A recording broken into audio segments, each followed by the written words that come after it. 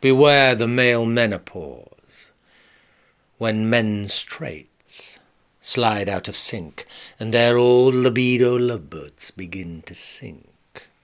The loss of that Volverian vitality usually causes a massive crash in their reproductive reality. Suddenly, the domestic terrain dream becomes such a tragic scene. What has happened to the honeymoon harem, when wine and promiscuity were served up with strawberries and cream? Now they want a new adventure, to Viagra their vanquished vitality.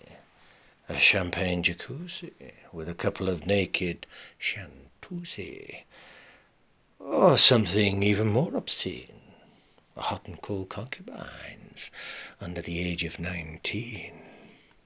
Or why not ride across Route 66 to find your California dream girl fix? Maybe a Pasadena putana pick and mix.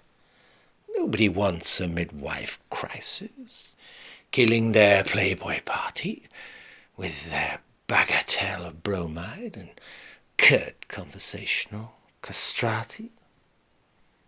And who wants a boring routine, ball games, school run, or anything approaching that kind of flaccid fun?